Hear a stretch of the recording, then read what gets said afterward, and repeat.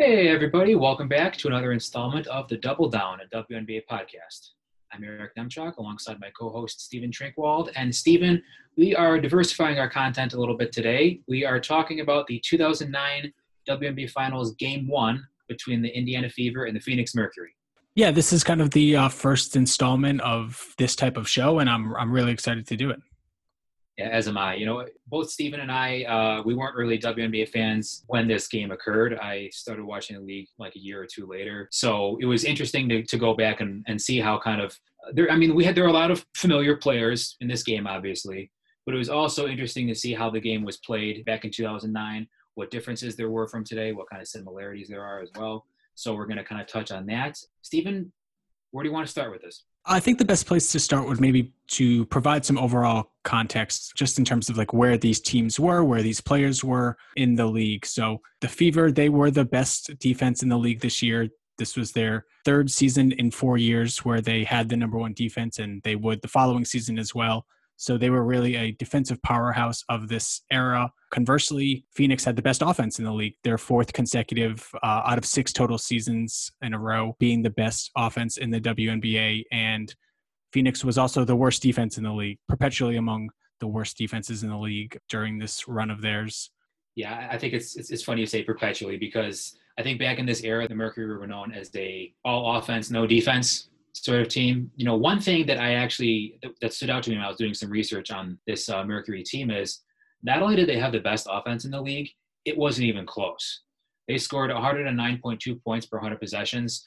Relative to the mean, they scored 9.3 points per 100 possessions more than mean. And just to put that in perspective for fans who are maybe more familiar with today, that was one of the best offensive performances in WNBA history until the 2019 Mystics posted a relative offensive rating of plus 15, which is like video game numbers. But yeah, this game was a classic match of offensive team versus defensive team.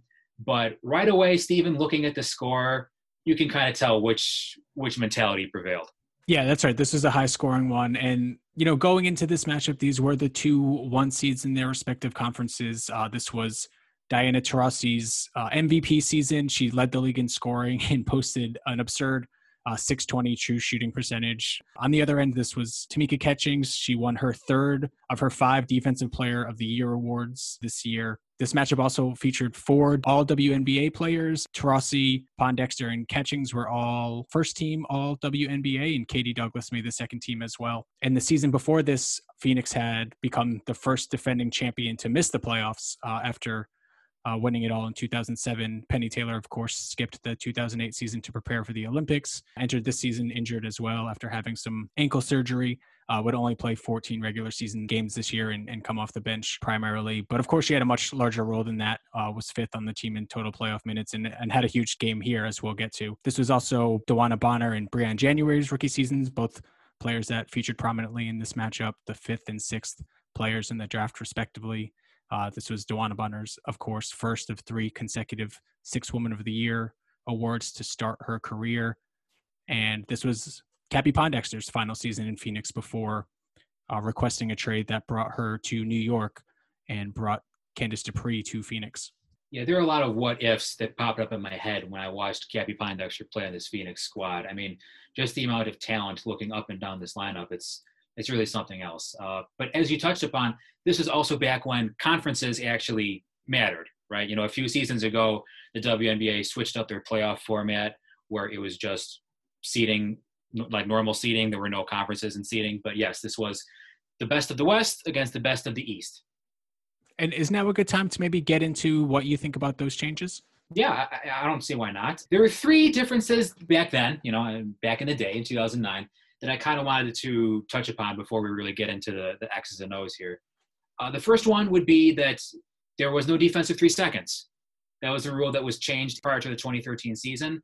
I think a lot of people affectionately call it the Brittany Griner rule because that was, of course, her rookie season. So no defensive 3 seconds. The shot clock reset to 24 seconds after an offensive rebound. That was changed in 2016 when they reset it to 14 seconds after an offensive rebound. And also the 3-point line was considerably closer to the basket in 2009. It was about 1.5 feet closer. That was a rule that was also changed in 2013. So with those rules, I mean, the the game was different back then. I no doubt about that. Would you say this is kind of, I mean, no defensive 3 seconds, that obviously helps the defense. How about this 3-point line stuff? Would you say that helps the offense or the defense when you come to easiness of 3-point shots, but also the floor spacing isn't as, significant? That's a great question. I think I lean towards the closer 3-point line helping the offense a little bit more, but until you brought it up, I hadn't really considered the spacing on the other end where there's kind of less room where the defense has to close out. So that's a good question. I think I might be kind of changing my mind as I talk about it a little bit more. I think individual players, maybe it helps having a closer line, but I think overall, maybe the longer 3-point line does help the offense a little bit more. What do you think? Well, I mean, I think you're right on. I think you're making a good point there as far as individual players are concerned, especially for someone like Tamika Catchings, who was maybe never really known as an elite jump shooter. For all her greatness, jump shooter was not one of her strengths, and that may have hampered her offensive game a little bit moving forward. There was a point in this game, I think, where she hit a three from the wing area that would have been a long two. Yeah, it was right on the line. Yeah. So, and also, I mean, but for all of this game featured the 3-point shot very prominently. So I almost wonder how that would have changed given today's 3-point line. The Fever attempted 21 threes. The Mercury attempted 22 threes. Both were hit at a very high clip, which was part of the reason why the score was so high. But it is a good question to think about, because I feel like, the offense as a whole benefits more these days from the 3-point line being moved back because the floor is stretched out a little bit more. But so many of these shots, off the dribble or coming off screens, or when the defense goes under screens, rather, it would have been 3-point shots back then would now be long 2-pointers. So yes, I think it is like an individual basis, but I would say it's better for the offense just because the floor opens up, especially because you have the corner 3-point shooters standing further back. But as you were mentioning before, it does kind of help. In this matchup specifically, I think it maybe helps, like a Tangela Smith who led the league in 3-point percentage this year. She wasn't bombing away deep threes. She was kind of towing the line for a lot of her attempts. So I think it's a kind of a very situational thing. But overall, I think all three of the things that you touched on, the defensive 3 seconds, which I think, in this matchup featured very prominently as well, the shot clock resetting to 24 instead of 14 as it does now, and the closer 3-point line. I think all of those in today's game, I would consider improvements as to where they were in yesteryear. Absolutely. And especially one thing I want to touch upon before we kind of get into the game itself here regarding the shot clock resetting to 14 seconds. There were some kind of regulation scenarios that were very crucial in this game in which an offensive rebound was grabbed and the team who grabbed it was able to kind of pull it back out and waste some more clock. With it resetting to 14 seconds, if that rule was in effect in 2009, this game could have gone a completely different way. So, but yes, I do believe it's good, especially for the whole pace of the game. Pace was definitely not a concern in this game, however. Would you like to kind of dive into how this game went? Oh, it was crazy. I mean, an incredibly fast-paced game. I think about 95 possessions or so for each team. I think ESPN had mentioned that it was the highest scoring first quarter in WNBA Finals history. The Fever broke a WNBA Finals record with 33 points in the third quarter. So, yeah, it was up and down. Phoenix liked to run on makes. Indiana was pressuring in the full court, which was really kind of speeding up Phoenix. And, I didn't think that was particularly an effective strategy and really led to some advantage opportunities a lot, which maybe we can get to in a little bit. But, I mean, yeah, it was lightning quick and it was a lot of fun to watch. Yeah, just looking at the statistics here, Indiana shot 10 for 21 from 3-point range. Phoenix shot 12 for 22 from 3-point range. So both of those very good percentages. The score was in the 100s at the end of regulation. So, I mean, that really speaks to how well these teams were shooting and, of course, to the pace of the game as well. Now, of course, Phoenix, everyone knew at the start of the game, and they talked about this on the broadcast, Phoenix wants to get up and down. They want to run. They do not want to defend you, to say the least. They played that 2-1-2 rover defense, as they called it. But in the game, I feel like, generally speaking, throughout the majority of this game, or at least the beginning of the game, like the first half or first 3 quarters, there was no real winner or loser. Like, this is a very back and forth type of game. Yeah, and you mentioned that 2-1-2 rover defense, and Phoenix threw out a couple different looks over the course of the game. I think they would really kind of start each half trying some man that, would not go well. They would not stick with it for very long. Switch to kind of the the 2-1-2. They threw some 2-3 in there occasionally, but really only for a couple possessions. But the Rover defense really allowed for, and really this probably would have happened no matter what defense they ran, but the Rover defense and just kind of the personnel matchup really allowed for Indiana's bigs to really feast down low. I had mentioned Tangela Smith earlier, and I think that she was a very valuable player offensively to this Phoenix group, really contributed positively to this team's floor spacing. But the Indiana bigs just kind of had their way with Tangela Smith and Nicole Willingham. I think Indiana had, 10 of its first 15 points were points in the paint or free throws just by their starting big combination of Ebony Hoffman and Tammy Sutton-Brown. Hoffman had 27 points on 14 shooting possessions. Just an insane game for Hoffman, like a career 6-point per game scorer. I know she was the 2008 most improved player, but really just balled out in this one, was scoring down low, hit some mid-rangers, hit a couple of threes, but they just had no answers down low for Hoffman. And Sutton-Brown had a pretty solid game offensively as well, 19 points on 19 shooting possessions, 1 point away from a career playoff high. Yeah, and Ebony Hoffman and Tammy Sutton-Brown, neither of them got much rest. Both played 38 minutes, which we're going to get to the implications of that later because it was pointed out on the broadcast. But you're right. This is in my opinion, the front court battle really embodied the differing mentality of these two teams. You have Ebony Hoffman and Tammy Sutton-Brown, who they played extremely well as a pairing. I thought they made a lot of high basketball IQ plays, picking apart this 2-1-2 Rover defense. For the most part, I thought they were very patient. And you're right, Ebony Hoffman, 27 points on 12 of 14 shooting. That's pretty ridiculous. I think heading into this game, I just looked at the score before we watched it. I was like, oh, well, Catch must have totally balled out. But no, it was the front court of this Indiana Fever team that really did a number against Phoenix.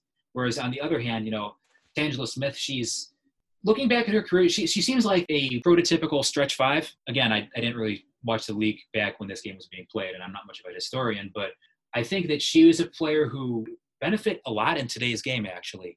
She's long. She can move her feet. She did record 2 steals and 2 blocks. She was up there as far as blocks per game go for the 2009 season. And she can hit that 3-pointer. Of course, it seemed like most of her shots came like at secondary offense. Like, for example, Cappie Pondexter would drive and draw like 3 defenders and then kick it back out.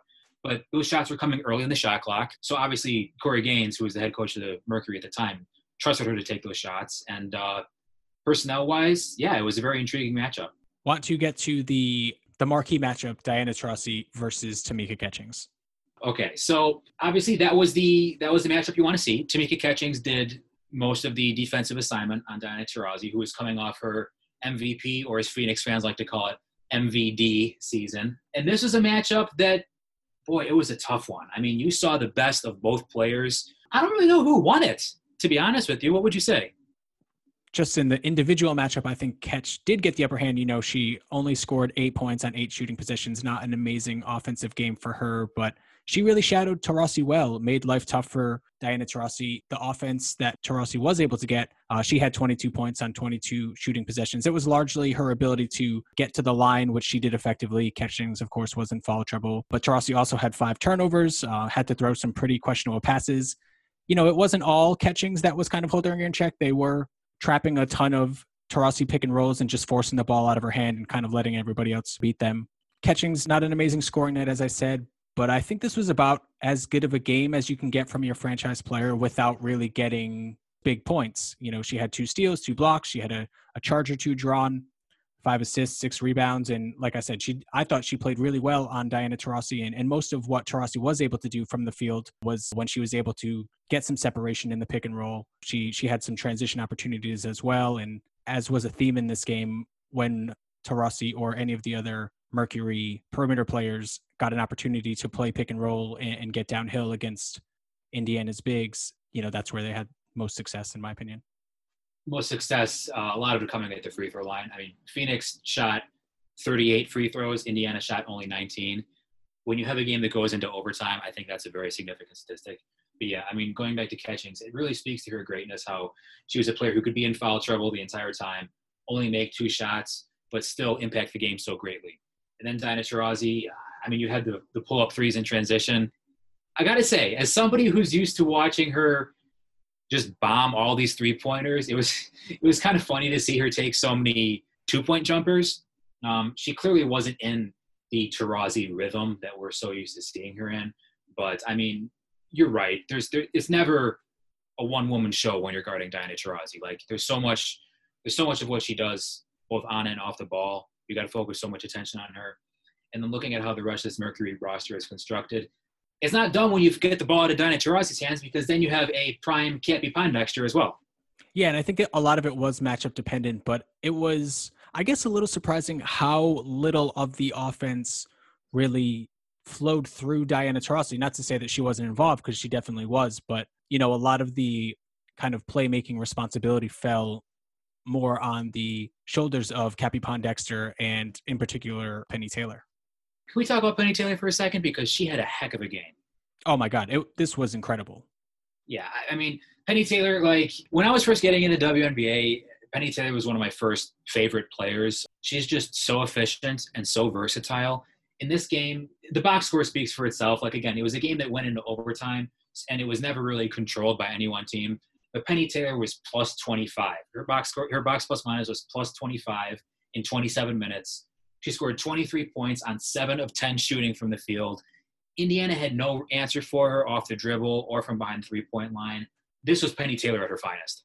Yeah, as I mentioned before, she came into the season injured, came off the bench for the majority of the season, including this game, checks in for the first time at 2:40 remaining in the first quarter. Phoenix is down 10, and right away you can just see how things open up for this Phoenix offense with Penny Taylor on the floor. DeWanna Bonner, right away sets a pin down for Penny Taylor coming across the right side. Indiana overcommits, and Bonner just gets a wide open layup. So continuing in the first quarter, Taurasi sits down with about 1 minute 40 seconds remaining in the first. After Catchings picks up her second foul of the first quarter, but does stay in the game. Phoenix is still down 10 at this point, 29-19. The lineup, I think, is Penny, Cappie, Soignier, DeWanna Bonner, and Oldie. And Phoenix was on a 12-2 run, almost entirely fueled by Penny Taylor. She scores 8 points in the first quarter in those 2 minutes and 40 seconds. 3 of 4 shooting. The one miss, she got her own rebound and scored right away in the mid-range. She got a steal on Tamika Catchings, and they just couldn't keep track of her in the first quarter. I had mentioned the one miss where she was able to score off her own offensive rebound. She got another wide-open jumper as a trailer in transition. She hit a wide-open 3 as a pick-and-pop player. So, they couldn't keep track of her. And this was the best defense in the league. Yeah, the best defense in the league, and it kind of goes back to what I was saying. Like, it's not the job isn't done when you get the ball out of Taurasi's hands, especially on this squad, because you have Cappie Pondexter, Penny Taylor, a young DeWanna Bonner. It just felt like, to me, this Phoenix team just had so many offensive weapons. It's maybe one of the best individual collections of offensive talent I've ever seen, just as far as personnel is concerned. Like, I know we said Penny Taylor, she was coming off an ankle injury, although you couldn't tell in this game. She was amazing.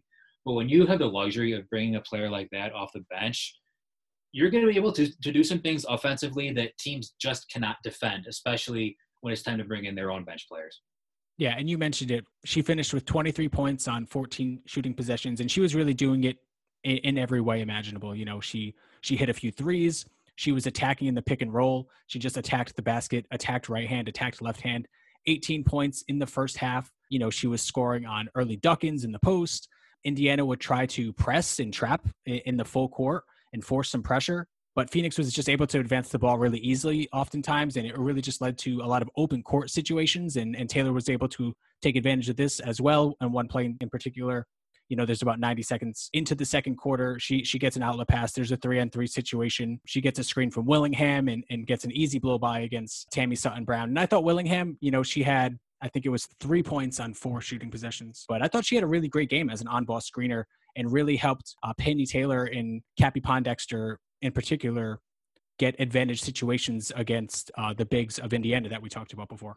Yeah, and it's interesting you bring up Laco Willingham, because she was never a high-profile player. But on any team where you're depending on a lot of ball screens and somebody who can do a lot of the dirty work, so to speak, in the front court, you need to have a player like that on your team, especially when you have all this offensive talent that, if you give them a ball screen, they can just go and create something out of nothing. And Willingham was that player for this 2009 Mercury squad. Again, like I said, she was never a high-profile player or much of a scorer or anything like that. She didn't put up the gaudy numbers. But as you said, she did make an impact in this game just by her screening ability. And you don't play for 10 years in this league as a post player if you're not able to do that. So watching this game, watching a younger Laco Willingham work, I'm much more convinced of her career effectiveness now.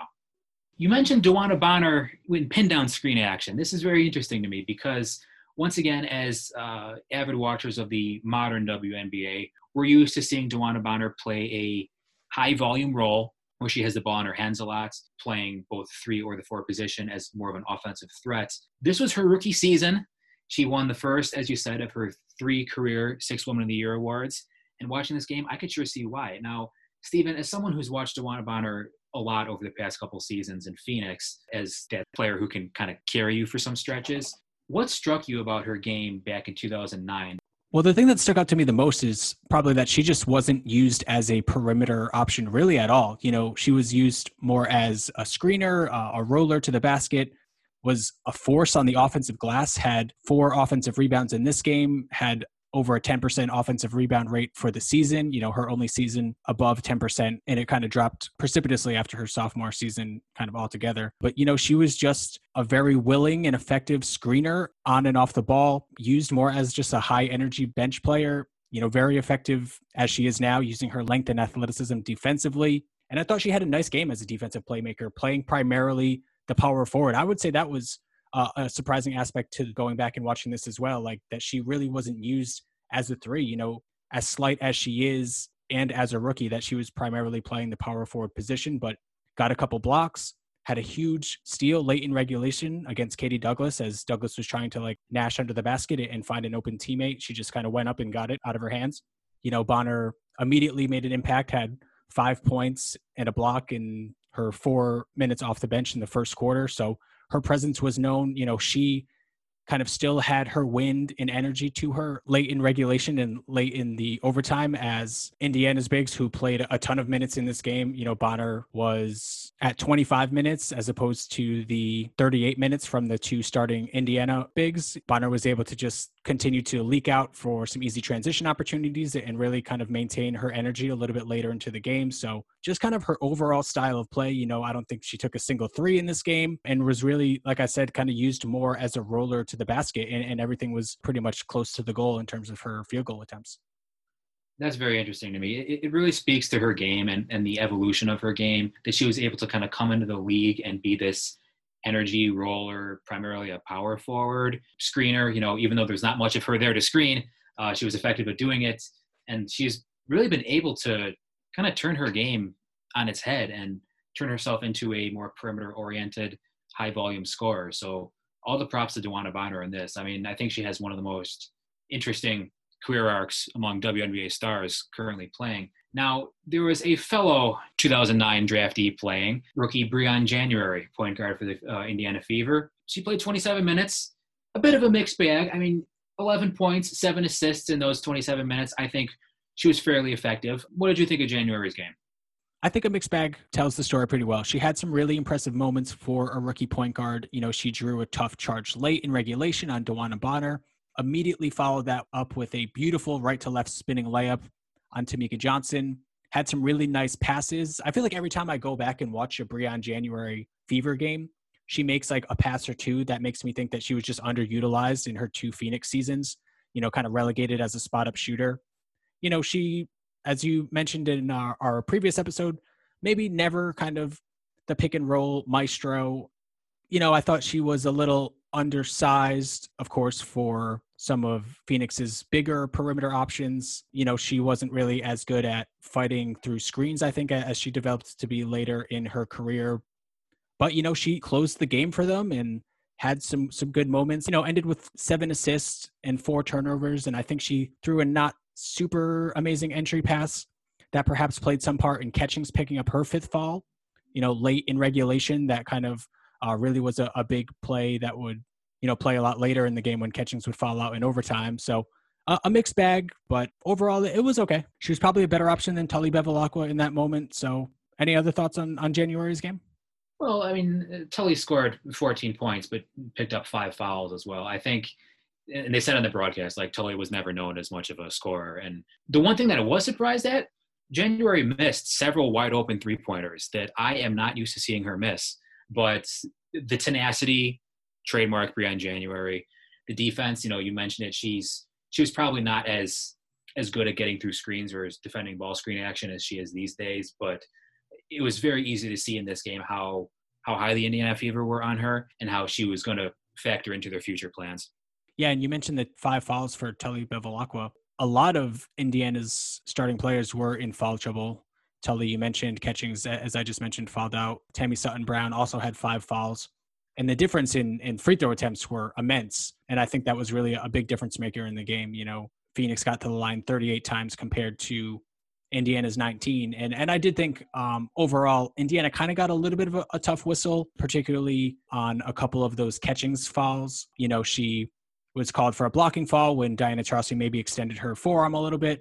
She got called for that aforementioned foul on the Breann January entry pass when she was trying to seal off Diana Taurasi near the basket. The 6th foul when she got called on Taurasi's offensive rebound. I think that probably was a good call. But, you know, overall, I thought Indiana maybe got a little bit of a tough whistle. Yeah, I agree with you on that, especially for a team that wants to play physically on defense. And when your best player is Tamika Catchings, you know, that speaks to who Tamika Catchings is. She's never going to play soft. She's never going to give up on a play because she's in foul trouble. And that's the way it goes. I definitely agree that the foul called on Catchings when Taurasi extended her forearm was a bit questionable. But in the flow of the game, I mean, Taurasi was in foul trouble herself. And when a game goes to overtime, you are going to end up having people in foul trouble, whether you like it or not. So let's kind of break down how the flow of the game ended in this overtime finish. Yeah, sure. And just before we get to kind of the specifics of the end of the game, I do want to say that I did like that both coaches were willing to play their players in foul trouble. You had mentioned DT had 5. Catchings played with 5 for the overtime, but also played with 4 in the third quarter as well. So I liked the kind of go for it attitude that both coaches displayed. But moving on to sort of the end of the game, yeah, so Phoenix was down with about 5:40 left in the game, and this is where Cappie Pondexter subbed out. Should we kind of go through it first, or do you want to talk about Cappie now? We could talk about Cappie now. I mean, her role on this team was certainly different than I feel like what I expected. This was obviously Cappie Pondexter in her athletic prime, but it wasn't Cappie Pondexter as the alpha dog scorer as we came to know her in her days in New York. To be honest with you, looking at this shot distribution, I'm pretty impressed by the Mercury, how they were able to get this shot distribution. You know, Taurasi took 17 shots, Cappie 14 shots, Bonner 9, Penny Taylor 10. That's a pretty good job of distributing your field goal attempts among plenty of players who are more than capable of putting up, 20 shots in a game, right? But Cappie, I think, had an interesting game because she really wasn't much of a factor for like the first 3 quarters. And you had mentioned Pondexter's role a little bit on this team, and Diana Taurasi ends up winning the MVP of this finals. But in the final stretch of Game 5, when everything's kind of up in the air and you're not sure who's going to walk away with this title, it was Cappie Pondexter who was kind of had the ball in her hand and was making the big shots, which was pretty surprising to me to go back and watch. But in this one, I think it was a little bit more of a feel-out game. 2 points in the first half, 3 fouls in the first half, a rough defensive game, I think. All of Phoenix had a rough defensive game. They're a rough defensive team, but had a size disadvantage, obviously, on Katie Douglas, but also I thought was just pretty inattentive at times. And before she hit 2 free throws right at the end of regulation, she was subbed out, as I mentioned before, with 5:40 left in the game, and we didn't see her again until 15 seconds left in the game when she is pretty much fouled right away, sinks 2 free throws. But let's kind of take a step back and talk about sort of what happened before that. Very interesting development for sure. Now, this is kind of one thing that I wanted to touch on. Tamika Johnson played 29 minutes at point guard. She was 3 for 3 from three-point range, and she did hit a very big three-pointer to put Phoenix up late in the fourth quarter. I'm kind of wondering, looking at differences between eras, would this minutes distribution have been the same among Phoenix's guards today? Yeah, I thought Tamika Johnson was okay. Not really someone who got guarded. I thought a whole bunch behind the line, did make her 3 threes, which helps when you take them, but probably in there for her defense a little bit more. And I think more than that, when Cappie subbed out with about 5:40 remaining in the fourth quarter, Phoenix was down 6. They go on a nice run. Penny Taylor, kind of picks up where she left off in the first half, was pretty quiet in between sort of the end of the first half and this sort of late stretch in the fourth quarter. But yeah, I think Johnson was kind of more in there, guess, for her defense. But, if I'm Corey Gaines, and you have this roster, I'm not sure I'm making any substitutions based on defense. But then again, I think Nicole Oldie was playing largely for her defense as well. And I thought she kind of did a little bit better of a job, just not getting completely put into the goal by Indiana's bigs as, Willingham and Smith were. That's a good point. It seemed like as this game wore on, Indiana was having a tougher and tougher time really taking advantage of that. There were times when Diana Taurasi would get put on Ebony Hoffman, and that was an easy bucket for Hoffman. But Oldie did bring that toughness in the post. I mean, she was plus 24 in 19 minutes. That really says a lot, especially when Tangela Smith was minus 20 in 26 minutes. That's a pretty stark difference there. So it obviously worked out. Defense for this Mercury squad is hard to come by. And regarding Tamika Johnson, I mean, how often is it that you say, yeah, we're going to put in a player who's 5'3" for defensive purposes? That's interesting. But how about Katie Douglas? I mean, she played 40 minutes after suffering what appeared to be like an ankle injury early in the game. She was very big for the Fever down the stretch in the fourth quarter and overtime. She's one of those players you look back upon, and I feel like you got to watch her play to remember how good she really was, because she was never the true alpha dog on any one team. But looking back at this game, I mean, she scored a smooth 30 points. It was a smooth 30 points. And I kind of characterized it in our notes as a little bit of a quiet 30 points. She had 11 points in about the last 5 minutes and, 15 seconds of the game, including a huge shot to bring this game to overtime, but was kind of just feeling her way through the first few quarters, hit some big threes, got to the mid-range a little bit. And that ankle injury, when I saw that, it looked pretty bad, but was able to still play 40 minutes and just took over the end of this game. So, I mean, let's just talk about that shot for a second to bring it into overtime. Yeah. So first, let's break down the situation, right? Phoenix is shooting free throws. You can hear Corey Gaines on the broadcast saying, switch everything. Indiana gets the ball back, and they did not switch everything. Yeah, so Cappie Pondexter is brought back into the game, fouled right away, gets to the free throw line for 2 free throws, makes them both. And then, as you mentioned, you can hear Gaines say, switch everything, press and switch everything, which I think is kind of their first mistake, right? They press, which really opened up the floor to kind of have Indiana dictate which players they want where. So it's pretty much just Katie Douglas and her defender, Penny Taylor, and Tammy Sutton-Brown and her defender, Oldie, and Douglas gets the outlet up the floor, receives a screen from Sutton-Brown. They don't switch. Oldie drops back. Taylor is caught behind the screen, and Douglas just splashes it. Like, I'm not sure the net even moved. It was as pure of a jump shot as you'll ever see. That ties the game. Still about 7 seconds left. DeWanna Bonner goes end-to-end, gets right to the rim, goes left over Tammy Sutton-Brown, tries to finish with the right hand on the left side of the basket, doesn't get it to fall. But Cappie Pondexter, newly in the game, gets about as clean of a look as you'll ever get and a tip in, but back irons it, and we're going to overtime. Yeah, it was really a wild sequence. I was really shocked to see the Mercury not switch on Katie Douglas shooting the three. I mean, they need a three-pointer there, and that Katie Douglas is a pretty good three-point shooter. But I did think, like, to Indiana's credit, I did think it was one of those very high IQ plays by Tammy Sutton-Brown. I mean, she made no hesitation in setting that screen. Yeah, it was a great screen and a great shot, and a mental error by Oldie to not switch there.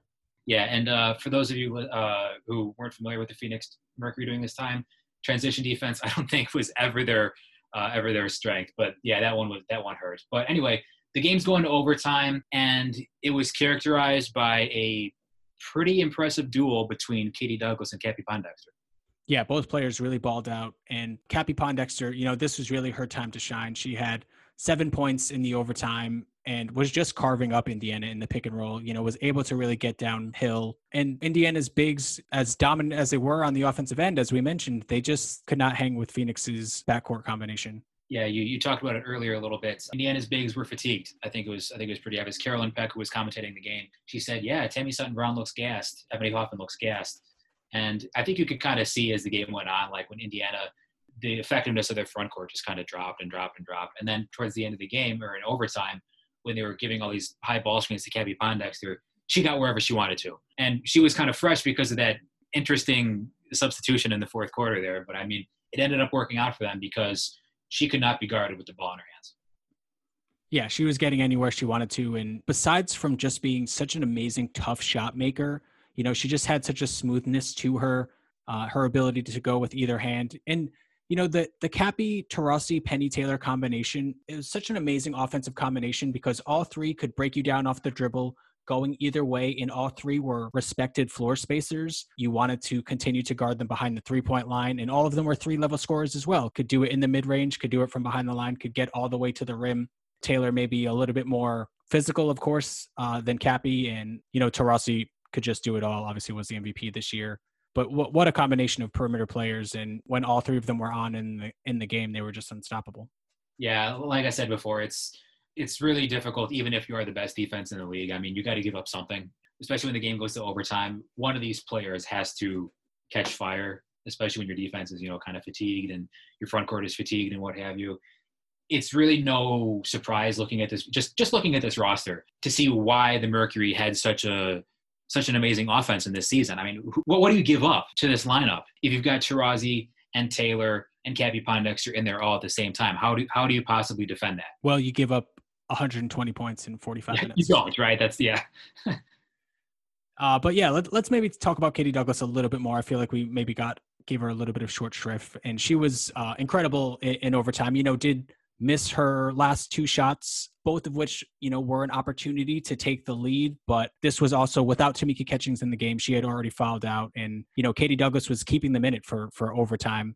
As we mentioned, 8 of her 30 points in overtime did hit a nice step back on a Nicole Oldie switch to take the lead, 116-115, and that would be the last time that Indiana scored. But, I mean, Katie Douglas, a great game. You're absolutely right on that. And to Douglas's credit, you're right. I mean, Catchings fouled out, and that is a significant part of, even though she struggled offensively, I mean, it doesn't really matter. You're in overtime. You're still going to check Catchings pretty heavily on offense. And with her fouled out, it fell on Katie Douglas's shoulders. She did get those misses at the end, I thought were good looks, and they wouldn't really have a chance in overtime if it weren't for Katie Douglas. So, I mean, definitely one of the best performances I've ever seen from her. I was used to watching her towards the tail end of her career when she was struggling with back issues and during her second stint in Connecticut and what have you. But yeah, she was really something else in this game. And it was, I don't know, Steven, it was a real treat to watch these players who I was used to seeing during the tail ends of their careers really battle Ed in their primes.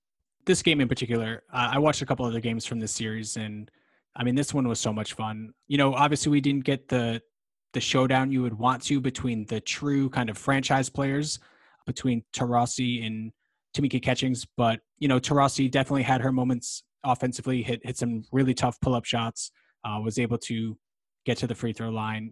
Catchings just all over the place defensively, making plays. And then, just watching Penny Taylor work was just incredible. She was so strong getting to the basket, was hitting her jump shots. I mean, it was just a lot of fun. I recommend anyone who listens to this show to definitely go back and watch this game. 10 out of 10, highly recommended if you could find it. It is easy to find, so just look for it.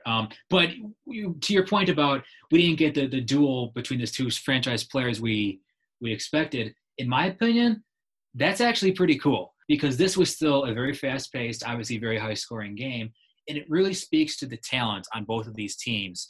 If Catchings had a true Catchings game, or if Taurasi was on, maybe we don't get the battle between the offensive-minded Indiana front court versus, Penny Taylor being forced to kind of take over on that second unit. It just speaks to the talent and the depth on both of these teams. And this is at a time, I think, because right now I believe that the WNBA is kind of in a problem where they're drafting talent faster than they can develop it. And, the league just gets so much more talented every year. This was 10 years ago. And you can tell just by watching this game, these were the two best teams in the league. Two totally different, polar opposite mentalities. And we got an amazing game in this Game 1 WNBA Finals.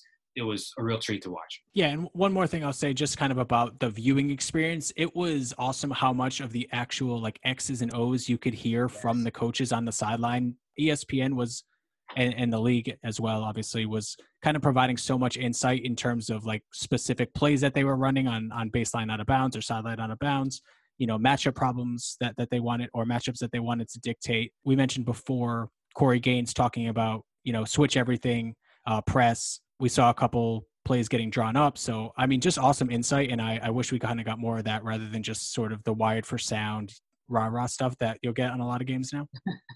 Yeah, the locker room speeches were not particularly informative. But yes, when they were in timeouts and just getting those little glimpses of information, it almost struck me as kind of what they do for the All-Star games, where the coaches, talk about, here's what we're drawing up, here's what we're going to go with, except the stakes are obviously a billion times higher than in the All-Star game. So the presentation was actually really cool. It was a nice change of pace from what we're used to watching the WNBA finals. In fact, I would take some of this over what we get nowadays because the engagement, it was so engaging. We're not used to getting that kind of insight into the coaches' huddles or into the X's and O's. You could see their whiteboards. It was really cool to see just the best in the world. When you think about the best in the world, these players are the best in the world, but these coaches are also pretty darn good too. So yeah, overall, it was just an amazing game to watch, to relive, going back to the 2009 era.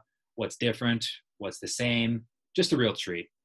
Yeah, and I really had fun doing this, so I hope our listeners enjoyed this kind of content. Definitely something I would be interested in continuing to do every now and then. Watch an older game, break down some of our takeaways, talk about some players who are maybe no longer in their prime, or were superstar players and maybe now out of the league. So let us know if this is something that you enjoy. Yeah, I totally second that. Given that we don't really have any current games to break down at the moment. Of course, it remains to be seen what's going on with that. I would absolutely love to break down some more classic games and watch. So if you listeners out there, if you have any feedback, if you have any suggestions are extremely welcome here. Steven, any parting thoughts? No, sign us off. So as always, I'm Eric Nemchak for Steven Trinkwald. We're signing off here at the Double Down WNBA. You can find us on Apple Podcasts as well as Google Play. If you deem us worthy, please subscribe, rate 5 stars, leave a comment, leave a review. Engagement on Twitter is also welcome. And we are going to be diversifying our content a little in the coming weeks. Would you like to give a little bit of a teaser for what listeners can expect? Sure. Sometime after you hear this episode, we will be releasing a redraft of the 2014 WNBA draft. We thought this would be an interesting one because going through it, I think the top of the draft would look a little bit different now as it did then. I would say it would look a lot different now than it did then. So that's an exercise we're really looking forward to. We hope you enjoy it as well. But for now, thank you so much for listening. Again, Eric Nemchak for Steven Trinkwald signing off. Have a good one. Thank you so much for listening.